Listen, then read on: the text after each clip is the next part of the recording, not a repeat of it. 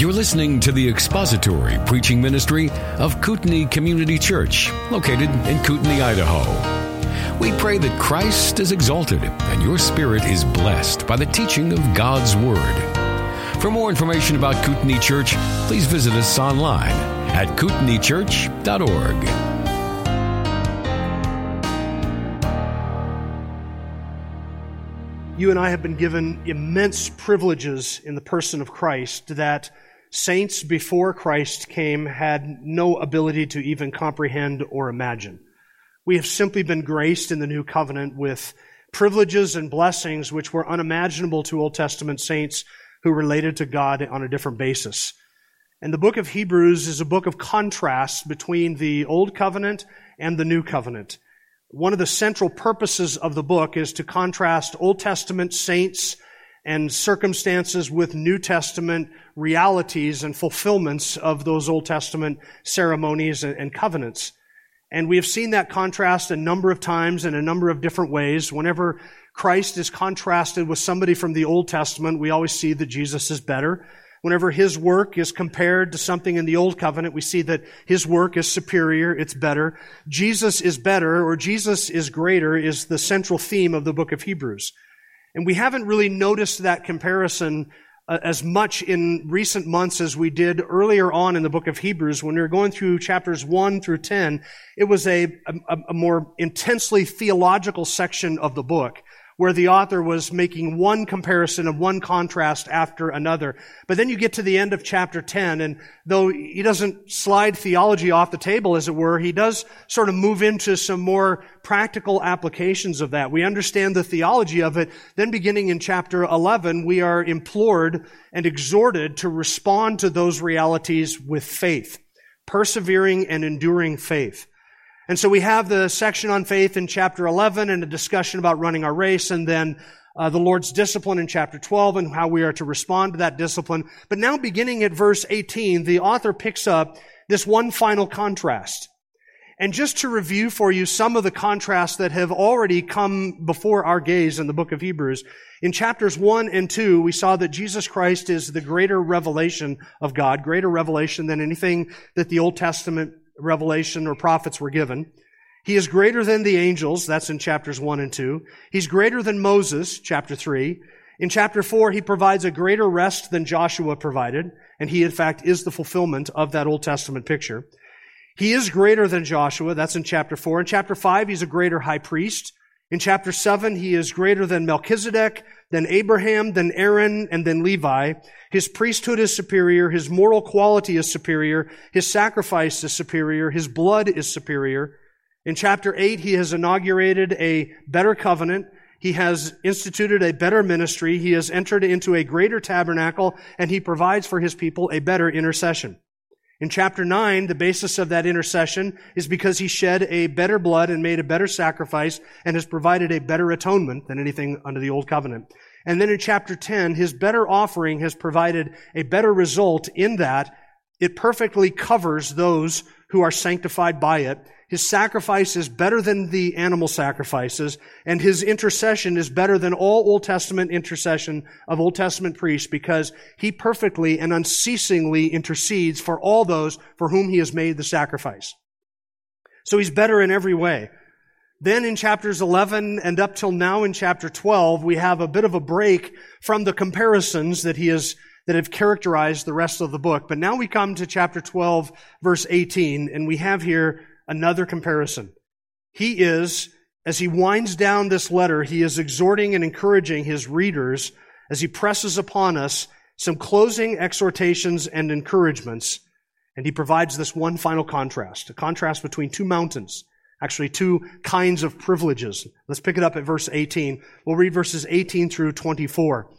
Verse 18, "For you have not come to a mountain that can be touched, and to a blazing fire, and to darkness and gloom and whirlwind, and to the blast of a trumpet and the sound of words, which sound was such that those who heard begged that no further word be spoken to them. For they could not bear the command. If even a beast touches the mountain, it will be stoned. And so terrible was the sight that Moses said, I'm full of fear and trembling. But you have come to Mount Zion, and to the city of the living God, the heavenly Jerusalem, and to myriads of angels, to the general assembly and church of the firstborn who are enrolled in heaven, and to God, the judge of all, and to the spirits of the righteous made perfect, and to Jesus, the mediator of a new covenant, and to the sprinkled blood, which speaks better than the blood of Abel. That contrast between those two mountains is part of the fifth and final warning passage in the book of Hebrews. The warning, the earnestness of the warning begins in verse 25. Read with me. Verse 25, see to it that you do not refuse him who is speaking. For if those did not escape when they refused him who warned them on earth, much less will we escape who turn away from him who warns from heaven. And his voice shook the earth then, but now he has promised, saying, yet once more I will shake not only the earth, but also the heaven. This expression, yet once more, denotes the removing of those things which can be shaken, as of created things, so that those things which cannot be shaken may remain. Therefore, since we receive a kingdom which cannot be shaken, let us show gratitude by which we may offer to God an acceptable service with reverence and awe, for our God is a consuming fire. That's the warning. You notice the elements of warning in those words. In verse 28, we're to approach God with reverence and awe. Verse 29, our God is a consuming fire. Verse 25, if they back then did not escape when he warned them from heaven, from earth, how much more will you and I escape if we neglect or refuse or walk away from him who also warns us? Notice the contrast in verses 18 and 22. That really marks the fulcrum of the contrast. Verse 18, you have not come to a mountain that can be touched. Verse 22, but you have come to Mount Zion. You haven't come to one mountain. Instead, you have come to another mountain. So really, this contrast is between two mountains. And it's not so much a contrast with the work of Christ, comparing his sacrifice with Old Testament priest sacrifice. It's not a work in comparison, comparing the person of Christ as if he is to be compared with Moses or Joshua or Abraham. The author has already done that. Instead, these two mountains symbolize really two different kinds of privileges. What you and I have been brought to, what we have come to, what we enjoy in Jesus Christ, is far superior and far greater than that which was seen and enjoyed underneath the Old Covenant. We might look at the nation of Israel and say, man, what a privilege it would be to stand at the base of that mountain and to see the smoke and the fire and to hear the thunderings and the voice. What a privilege that would be. I've never had that experience. I've never stood at the base of a mountain. I've never seen fire come down from heaven or smoke ascend like a furnace up into heaven. And I've never heard the audible voice of God. Are my privileges greater or less than those Old Testament Israel? It's greater. Even without all of those tangible realities, even without all of those tactile expressions and experiences, our privileges are much greater. Now, officially, this is the fifth of the warning passages, and I've mentioned that, and maybe I know it's been a while since we were in a warning passage at the end of chapter 10, so that's been almost now 2 years ago. So, I know that there are new people here. You have not had the benefit of suffering through the previous warning passages as we've gone through them. And when I say this is the fifth of 5 warning passages in the book of Hebrews, you may be wondering, what is a warning passage? The warning passages are those passages which offer stern warning to people who are on the cusp of turning away from Jesus Christ and the truth that they have been given. You're familiar with some of these warning passages. If you've ever had a conversation with somebody who believes that it's possible to lose their salvation, then you have likely heard them bring up one of these warning passages, and most likely you have heard them bring up Hebrews chapter 6, verse 4 through 6. So these warning passages are passages that people turn to in order to say that you can lose your salvation. In other words, since there is a warning there about turning away from the faith, falling away from grace, it must therefore, it follows, be possible for someone to walk away from their salvation and someone who had once had faith to turn away from that and go into not having faith and thus lose their salvation. Or so the argument goes. Probably the best known warning passage in the book of Hebrews is Hebrews 6, verses 4 through 6. And that's not the entirety of the warning passage, but it is sort of the heart, and it does sort of form the one that people turn to the most. You're familiar with the words. Verse 4, for in the case of those who have once been enlightened and have tasted of the heavenly gift and have been made partakers of the Holy Spirit, and have tasted the good word of God and the powers of the age to come, and then have fallen away, it is impossible to renew them again to repentance, since they again crucified to themselves the Son of God and put him to open shame. Now, I don't think that any of the 5 warning passages teach that you can lose your salvation. I don't think that any of these 5 passages teach that. And I've been making that case as we've gone through the first 4 warning passages, and here we are on the threshold of the 5th one, and I was tempted. In fact, I told somebody this last week. I'm tempted to go back and to review all 4 of the previous warning passages so that I could bring you up to speed on what we've covered and the case that has been made all the way through, and to fit all of them into sort of one sermon so you can see the theme as it develops over all 4 of those. But I'm not going to do that. Instead, what I want to do is I want to remind you of where those 4 warning passages can be found so that you can go to the church website and you can listen to all the messages that I preached on those passages if you're curious. So here they are, if you want to take notes, the 4 warning passages. The first is Hebrews 2, verses 1 through 4. I preached 3 sermons on that text. Hebrews 3, verse 16 through chapter 4, verse 13. That's the longest warning passage in the book. I preached 17 sermons on that text. Chapter 6, verses 4 through 8.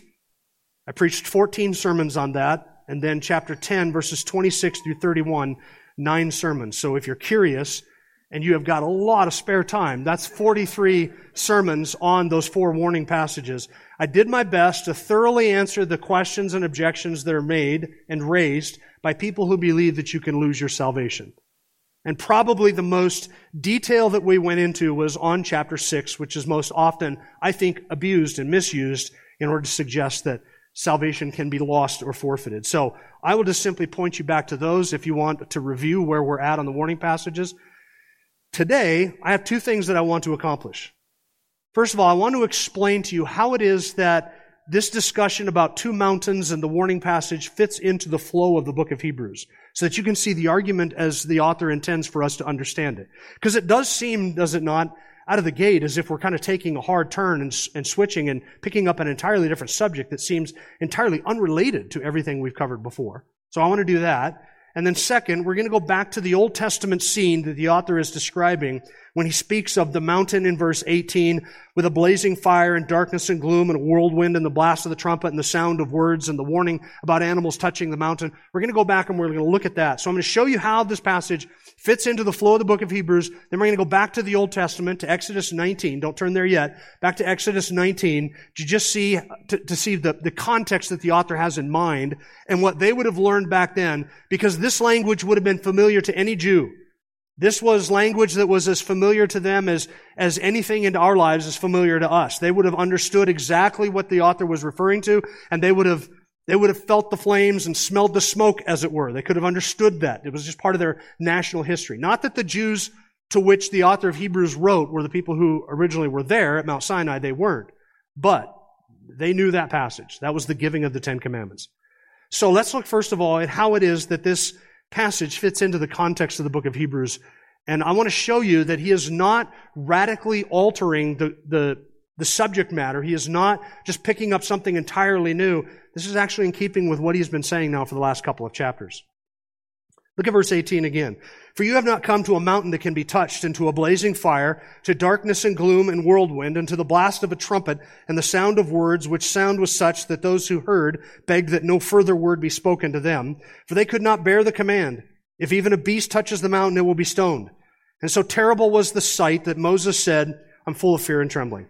Now this sounds like a radical departure from what we've been covering so far, doesn't it? Verses 1 through 3, run your race. Verses 4 through 11, don't despise God's discipline. He loves you like a child, like a father loves his son. Embrace that. Verses 12 through verse 17, how is it that you are to respond to God's discipline, right? Strengthen your weaknesses and straighten your ways and don't be like Esau. Now, 2 mountains. There's 2 mountains, tale of 2 mountains. It seems like the author just sort of cuts everything off and says, oh, I forgot, I wanted to tell you about these 2 mountains. They have nothing at all to do with anything we've talked about so far. There is a danger that we have as believers in our era that when we read Scripture as if it is a series of quaint sayings and little morality tales that are disconnected from one another. So every time you get to a period in the text, you think, okay, wash the slate clean. Now we're going to pick up. Here's another little quaint saying that I can find some way of plugging into my life and applying to myself. That is almost because of how most people preach, how most preaching is done, how most teaching is done. That is how most Christians view Scripture. And there's only one book in all of Scripture that can even be remotely treated that way. Men, you know what book it is? The book of Proverbs. That's the only book. Because there are these little isolated, there's themes that connect it all the way through, but there are isolated statements in the book. Every other book is written with a goal, with a theme, with an idea that you can trace from the beginning of the book and to the end of the book.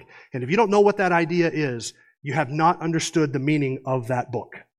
You may have understood individual passages in that happen to comport with the overall meaning, but you want to catch the meaning. So that's what I want to do now. I want to show you the connections of this tale of two mountains to the context. First connection. Those people that he is describing here in verses 18 through verse 20 and 21, those people saw the physical manifestations of God at Sinai. Now be clear, they did not see God physically, actually in His essence, because no man can see God and live. If God had revealed Himself in all of His glory to them, it would have consumed every last person standing at the foot of Sinai. But what they did see was the physical manifestations of, as God unveiled His glory to a degree for them so that they could get a picture of His power, His majesty, His glory, His holiness, His transcendence. No other God could do what He did at Mount Sinai. And what they saw were the physical and tactile manifestations of that. They came to a mountain that could be touched. They saw a fire that could be felt and seen and heard. There was whirlwind that could be felt and seen and heard. There was a trumpet blast and the sound of words which they could hear. So, in a sense, those who were at Sinai that day when God gave the law, they got a glimpse of God. Now, not God in His essence, but they got a glimpse of the physical manifestation of what God can do when He comes down to visit His people. Hasn't the author already spoken of those who will see God? Chapter 12, verse 14. Pursue peace and sanctification, without which, what? No one will see God. No one will see God without holiness. So the author has already alluded to the idea of seeing God, but for us, and this is key, for us, that is not a terrifying thing. Why? Because something has happened to take away the terror of Sinai. We'll come back to that at the end. Something has happened to take away the dread. So now the idea of seeing God is something that we anticipate, we look forward to, we hunger for that. We long for that because the terror and the threatenings of Sinai have been removed. Number two, connection to the context. The author is still arguing for our endurance, for our perseverance, and he is providing further motivation for that endurance. If you were to go back to chapter 10, verse 36, he says, you have need of endurance so that when you have done the will of God, you may receive what was promised. Chapter 10, verse 39, we are not of those who shrink back to destruction, but of those who have faith to the preserving of the soul. He has been arguing all the way through chapter 11 and 12 for an endurance and a perseverance that ends up preserving the soul. He wants us to endure in the face of hostilities, and we've returned to that theme over and over again. So now he is saying here, in the light of the tremendous privileges that you and I have been given, verses 22 through 24, in light of all of those glorious privileges, verse 25, see to it that you do not refuse Him who is speaking. For if those did not escape when they refused Him who warned them on earth, how much less will we escape who turn away from Him who warns from heaven? So here's a warning about not enduring. And really, that's one of the points of this contrast. Here's what happens when people turn away from a God who has revealed Himself in such glory and grandeur. The third connection to the context, the author is contrasting again here the Old Covenant with the New Covenant, Old Testament with New Testament, old realities with new realities. He did that in chapters 1 through 10. He's just returning and doing that again here in chapter 11. Fourth, this analogy of these two mountains connects with the statement he made at the end of chapter 11. Look at verse 39 and verse 40. And all these, that is speaking of the heroes of faith in chapter 11, all these, having gained approval through their faith, did not receive what was promised, because God has provided something better for us, so that apart from us, they would not be made perfect. What is the better? You've come to Mount Zion. You've come to the city of the living God. You've come to the souls of the righteous men made perfect. You've come to God, the judge of all, to Jesus, the mediator of the new covenant. You've come to a blood that is sprinkled that's better than the blood of Abel. Better. Something better for us. And now the author here with the analogy of these two mountains is contrasting what they had and what they looked forward to and what they understood with what you have, what you look forward to and what you understand. And his point is the same that he made at the end of chapter 11. They did not receive what was promised so that they would not be made perfect apart from us. He has offered to us and provided something better for us. We all get the same inheritance and reward and glory and salvation in the end. But there was something that was better than what Old Testament saints understood and enjoyed. And we are the adoring and grateful recipients of all of that better stuff. That's the argument. A fifth connection to the context is the connection to Esau. What does it have to do with Esau? We spent 3 weeks looking at Esau, right? Well, verses 22 to 24 lists out a whole host of blessings and privileges and joys that we have been provided. How much greater light we have and how much greater revelation we have of God's truth and glory that has been revealed to us. And so the author is saying, would you turn away from that? If you think Esau was a man who was on the cusp, on the threshold of enjoying great privileges, you have been given these privileges. Would you then turn away from that? If you were to turn away from all of the things listed in verses 22 to 24, you'd be just like Esau, wouldn't you? Would you sell all of that for a bowl of soup? You think Esau had privileges? He did. But your privileges excel Esau's by a long measure. You think Esau was a foolish and rash individual? He was. But, says the author, I'm here to tell you, if you would trade in everything you have offered in Jesus Christ, for ease or comfort or convenience in this world, or to make the hostility of friends and family cease, or for a better experience in this life, you're worse than Esau. You think Esau was a fool? Esau didn't trade away nearly what you'd be looking at trading away if you walk away from so great a salvation. You see the encouragement?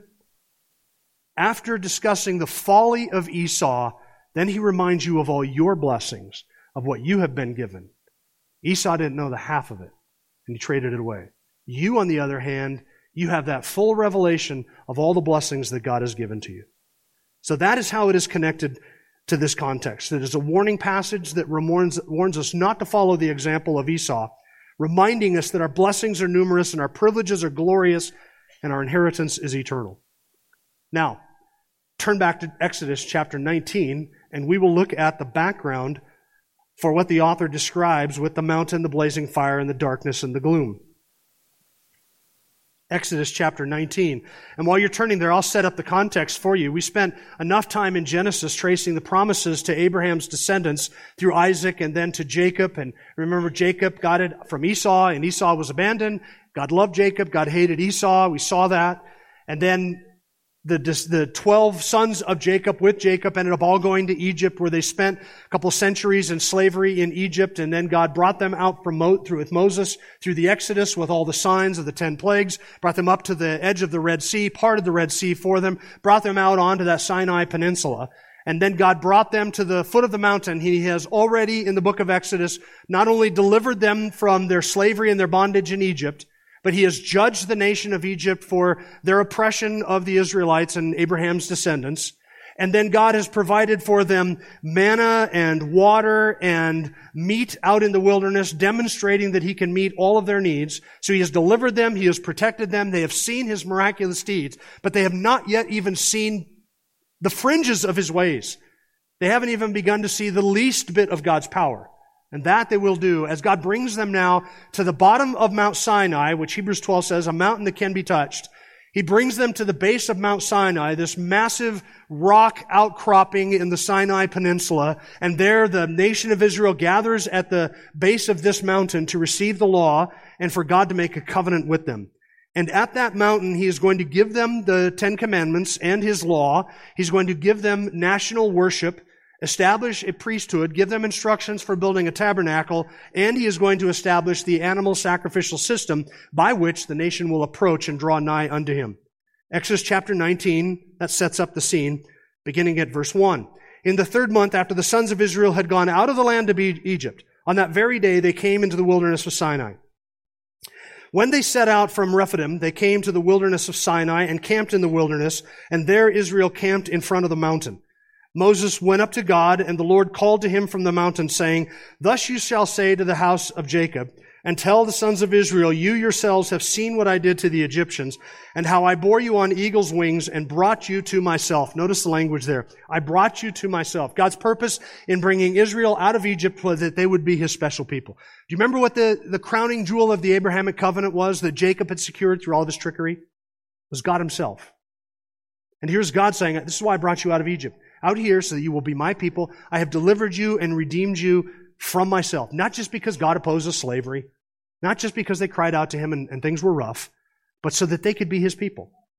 God has His own redeeming and affectionate and loving design in bringing those people out and bringing them to the foot of this mountain. Verse 5.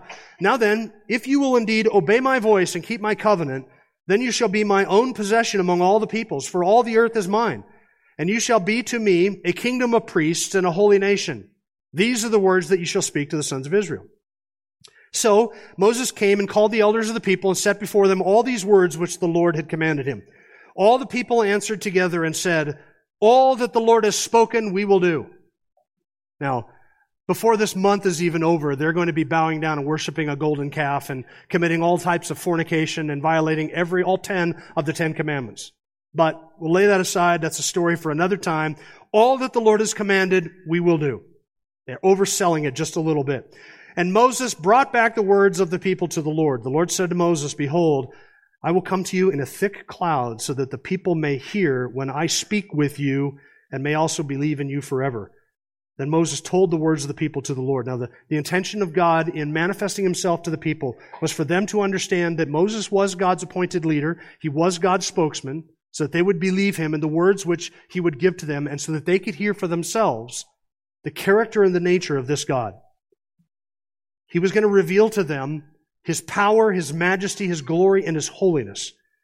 Verse 10, the Lord also said to Moses, "Go to the people and consecrate them today." That means to set them apart, to make them holy. They were to go through a process over the course of 3 days to make themselves presentable as it were. Much of this has to do with ceremonial cleanliness. They weren't to have any kind of marital relations for the next 3 days as they prepared to meet God. And they were to wash their clothes. You're going to read about that. All of this was a consecration, a making holy, a setting themselves apart, interrupting the ordinary flow of their lives so that they could prepare to meet God. Remember Hebrews chapter 12, verse 14, "Pursue peace and sanctification, without which no one will see God." Well, now they are making preparation and preparing and setting themselves apart, that is to make holy, sanctifying themselves as they prepare to meet God as a nation. So go to the people, this is verse 10, "Go to the people and consecrate them today and tomorrow, and let them wash their garments, and let them be ready for the third day. For on the third day the Lord will come down on Mount Sinai in the sight of all the people. You shall set bounds for the people all around, saying, 'Beware that you do not go up on the mountain or touch the border of it. Whoever touches the mountain shall surely be put to death. No hand shall touch him, but he shall surely be stoned or shot through. Whether beast or man, he shall not live. When the ram's horn sounds a long blast, they shall come up to the mountain.' So Moses went down from the mountain to the people and consecrated the people, and they washed their garments. And he said to the people, 'Be ready for the third day. Do not go near a woman.'" That doesn't mean social distancing. It just had to do with marital relations. It was to sanctify ceremonial cleanliness as they prepared to meet God. Now, there are a number of lessons from this. They were to consecrate themselves and to make themselves holy, set themselves apart as they get ready to receive this law and hear the voice of God audibly. God had delivered them unto Himself, and they were about to see His power and His majesty in a physical, tangible way demonstrated to them. Though they had come to know Him through the miracle of the parting of the Red Sea, that was nothing compared to what they were about to see. Exodus 19, verse 16. "So it came about on the third day when it was morning, that there were thunder and lightning flashes and a thick cloud upon the mountain, and a very loud trumpet sound, so that all the people who were in the camp trembled. And Moses brought the people out of the camp to meet God, and they stood at the foot of the mountain." I don't think that you and I can appreciate just how terrifying that event was. If you are thinking to yourself, "I would love to have been there to seen that," no, you wouldn't, because there was not a person standing there who said, "Man, this is great. This is three-dimensional. CGI can't even capture this. This is awesome. I just love to sit here and soak it in. These people were terrified. Terrified. You see, for years they had been in Egypt where all they had seen was idols. Carvings on walls, carvings of stone that sat on the mantle, that sat on the altar, that occupied the home. All they had seen that. Idols which could never do or say or go anywhere. They couldn't get up and move. They couldn't start a fire. They couldn't put out a fire. They couldn't part a Red Sea. And if the crops were good, they praised the idol. And if the crops were bad, they thought, well, we must not have praised the idol enough. And so the idols could never do anything. And now they're about to see that their God is not like the gods of Egypt. Their God triumphed over the gods of Egypt at the Red Sea and in all of the plagues. And they're about to catch a vision of their God that they will forever remember. Verse 18. Now Mount Sinai was all in smoke because the Lord descended upon it in fire, and its smoke ascended like the smoke of a furnace. And the whole mountain quaked violently. When the sound of the trumpet grew louder and louder, Moses spoke, and God answered him with thunder. The Lord came down on Mount Sinai to the top of the mountain, and the Lord called Moses to the top of the mountain, and Moses went up. Then the Lord spoke to Moses, "Go down, warn the people so that they do not break through to the Lord to gaze, and many of them perish. Also let the priests who come near to the Lord consecrate themselves, or else the Lord will break out against them." Moses said to the Lord, "The people cannot come up to Mount Sinai, for you warned us, saying, 'Set bounds about the mountain and consecrate it.'" Then the Lord said to him, "Go down and come up again, you and Aaron with you, but do not let the priests and the people break through to come up to the Lord, or he will break forth upon them." So Moses went down to the people and told them. And here are the lessons that they were to learn. Number one, they were to understand exactly how powerful and majestic their God is. He is not to be trifled with. This is why the author says at the end of chapter 12, our God is a consuming fire. We forget that because we are not exposed to His holiness and His transcendence like they were in Exodus chapter 19. We find it very easy to trifle with God, to make bargains, to give Him consideration when it's convenient for us, to ignore Him the rest of the day, to play games with His people, to thank Him for His blessings and call out to Him when things are bad, and to be sort of a foxhole Christian. Things are going bad, we cry out and we want God to deliver us. We don't see physical manifestations of God like this, like they did at the initiation of this covenant. And so we tend to trifle with God and not remember that He is a consuming fire and that we ought to approach Him with reverence and awe. And instead, this doesn't even need to be said, but instead, most of evangelicalism today, particularly in the West, approaches God like He's a carnival barker running a 3-ring circus. And everybody gets up and comes before Him, and there's no reverence, there's no awe, there's no majesty, there's nothing that sets the church or the worship service apart that would make it unique or sanctified or set apart in any way. And instead, it becomes just simply an entertainment venue where people get up and share their own thoughts and their own ideas. Our God is a consuming fire. Mountains are symbols of stability and strength and immovableness. And Sinai trembled. That massive rock in that rocky desert, God made it shake. That would strike fear into everybody's heart that was there. Second lesson, God cannot and He should not be approached flippantly. You notice the people were told, do not break through to gaze upon God. He is not a curiosity to be ogled for our enjoyment. He is a holy and transcendent God. And the people were not to approach Him flippantly. And later on, in the book of Exodus and in the book of Leviticus, the people would get that picture as God began to, as they put together the tabernacle and a priesthood, and Nadab and Abihu decided, well, let's kind of approach God on our terms, our way. We'll just take what He's done and maybe tweak it just a little bit. Have fun in the tabernacle. Let's just make it a lighthearted deal.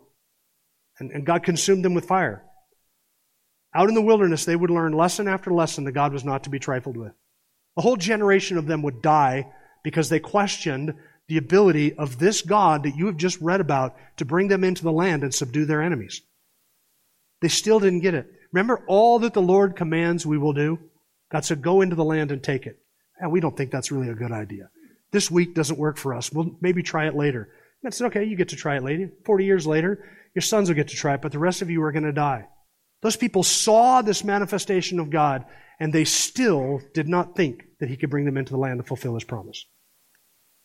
The third lesson is that this is the God who gives the law, because chapter 20 is the Ten Commandments.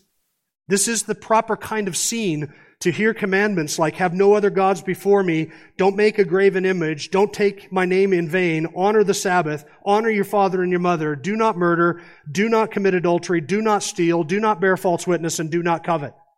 That's what comes thundering out of the mountain to the people. That is what gets put on tablets of stone for the people. And this is the proper environment for them to receive this holy law. Everything that might have characterized the false gods and the idols, all the immorality and iniquity in Egypt, that does not characterize God's people. They were not to trifle with Him. They were not to approach Him flippantly, for He was about to give them His law, His moral law, and they would need to hear, thou shalt not, thou shalt not, thou shalt not, 10 times while they're hearing the thunder and seeing the flames and watching the smoke and watching a rock tremble, a mountain tremble in the desert. This is the proper perspective for those who were to receive the law. If you break these laws, there is a God with whom you must deal. There is a God with whom you have to do if you violate those laws. And that God is described in chapter 19. Look at chapter 20, verse 18. See, God's revelation of His moral will should cause fear in the hearts of people, and it did. Verse 18, all the people received the thunder and the lightning flashes and the sound of the trumpet and the mountain smoking, and when the people saw it, they trembled and stood at a distance. And they said to Moses, speak to us yourself and we'll listen, but let not God speak to us or we're going to die. Moses said to the people, do not be afraid, for God has come in order to test you and in order that the fear of Him may remain with you so that you may not sin. So the people stood at a distance while Moses approached the thick cloud where God was. Remember Hebrews chapter 12, verse 19, the sound of words, which sound was such that those who heard begged that no further word be spoken to them. That's what he's describing. What you have right there in verse 19, speak to us yourself. Don't let God speak to us. What's Moses going to say? Give God instruction? Don't let God speak. Does Moses have anything to do with God speaking to the people? Don't let God speak to us. What they're saying is we'll take what God tells you, but we can't deal with that voice. We cannot deal with the communication of that majesty and that holiness and that transcendence. We'll listen to you, but we cannot bear the sound of those words. Moses says to them in verse 20, do not be afraid, for God has come in order to test you in order that the fear of Him may remain with you. There's a proper fear and an improper fear. And what Moses, when he says, do not be afraid, I think what he is saying is you don't have to worry about God consuming you in this moment. He's not going to burn you up. He's not going to turn you to chaff right now. He's not going to destroy you. That's not the purpose of this revelation. The purpose of this revelation is so that you may have a healthy fear of Him, which would be that you would not sin. Verse 20. You would not sin. A healthy fear of God keeps me from sin. Because I don't want to face His discipline. I don't want to endure His wrath. I don't want to be at distance from Him. I don't want to offend such a holy and gracious and loving God. So there is a proper fear that says, I will not sin. I will not offend this God. I will not transgress His law. And then there is an improper fear that the people had because of what they had seen. Now they had every reason to think that they should be consumed. Just as you and I, if we were to see God today, might have every reason in us to think that we should be consumed. But that is not God's intention, but rather we would have a healthy fear. This event is the event that is referenced by the author of Hebrews. It is the giving of the law, the marking out of a people of God, this fearful and awesome revelation of God's nature, His holiness, His righteousness, and His righteous judgments. But, says the author of Hebrews, you and I have not come to Mount Zion. This is not our encounter with God. Why is that? It's really because of a third mountain. There's Mount Sinai, where the people trembled before the law of God and the revelation of His righteous judgment and His holiness. That's Mount Sinai. Then there's Mount Zion, the blessed state of the redeemed, the city of God, our ultimate reward, our ultimate home, heaven, dwelling with God. But between those two mountains, Mount Sinai, where we tremble before the law of God, and Mount Zion, where we rejoice and bless and praise Him, there's a third mountain in the middle that none of our text mentions just yet, and it's Mount Calvary, where one who fulfilled all the demands of that law died in our stead so that He might credit to us His righteousness and take our sin from us so that we can go from Mount Sinai to Mount Zion. And the only way from Mount Sinai to Mount Zion is through Mount Calvary. It's one path, it's one man, it's one substitute, it's one high priest, one sin bearer, one Son of God who died to bear the sin of any and all who will repent and believe upon Him. Some of you here do not know Christ, and you are still standing in front of Mount Sinai. And the thunderings of God's law are appropriate in your life, and you have every reason to fear that you will be consumed. For if you die in an unforgiven state without anybody to bear your wrath before God, you will stand before this God in all of His glory and all of His majesty, and you will hear the just condemnation of the law announced on your behalf. Guilty, guilty, guilty. And the just judgment of God will be to cast you into hell, where you will suffer everlastingly for all of your sins for all of eternity. That is what you deserve. But there is good news. The path to Mount Zion is through Mount Calvary. There is a sin bearer who came and he lived a perfect life, fulfilling all of that law that was given at Mount Sinai. And then he died on a cross as the substitute to bear the sins for any and all who will believe. And if you will turn from your sin and repent, if you will trust and believe that His sacrifice is sufficient for you, then it will be said of you that God made Him who knew no sin to be sin on your behalf, so that you might become the righteousness of God in Him. And then you can stand on Mount Zion, and the fear of standing before God is gone because your condemnation has been removed. The terror of standing before God without any righteousness is taken away because Christ gives you His righteousness, and it is all a free gift. Do you have a sin bearer? Do you have one who has borne your justice and taken your punishment for you? If you do not, you are at Sinai, and you will never see Zion unless you come through Calvary. There is only one name given among men whereby we must be saved, and that is the name of Jesus Christ, who bears our sin and gives us His righteousness so that we can stand before Him among the company of the righteous made perfect and rejoice and praise Him forevermore. That is God's indescribable gift. Thanks be to Him. Thank you for listening to the latest podcast from Kootenai Church. If you'd like to learn more about Kootenai Church or to donate to our church ministry, you can do so online by visiting kootenaichurch.org. We hope you enjoyed this podcast and pray you'll join us again next time. Once again, thank you for listening.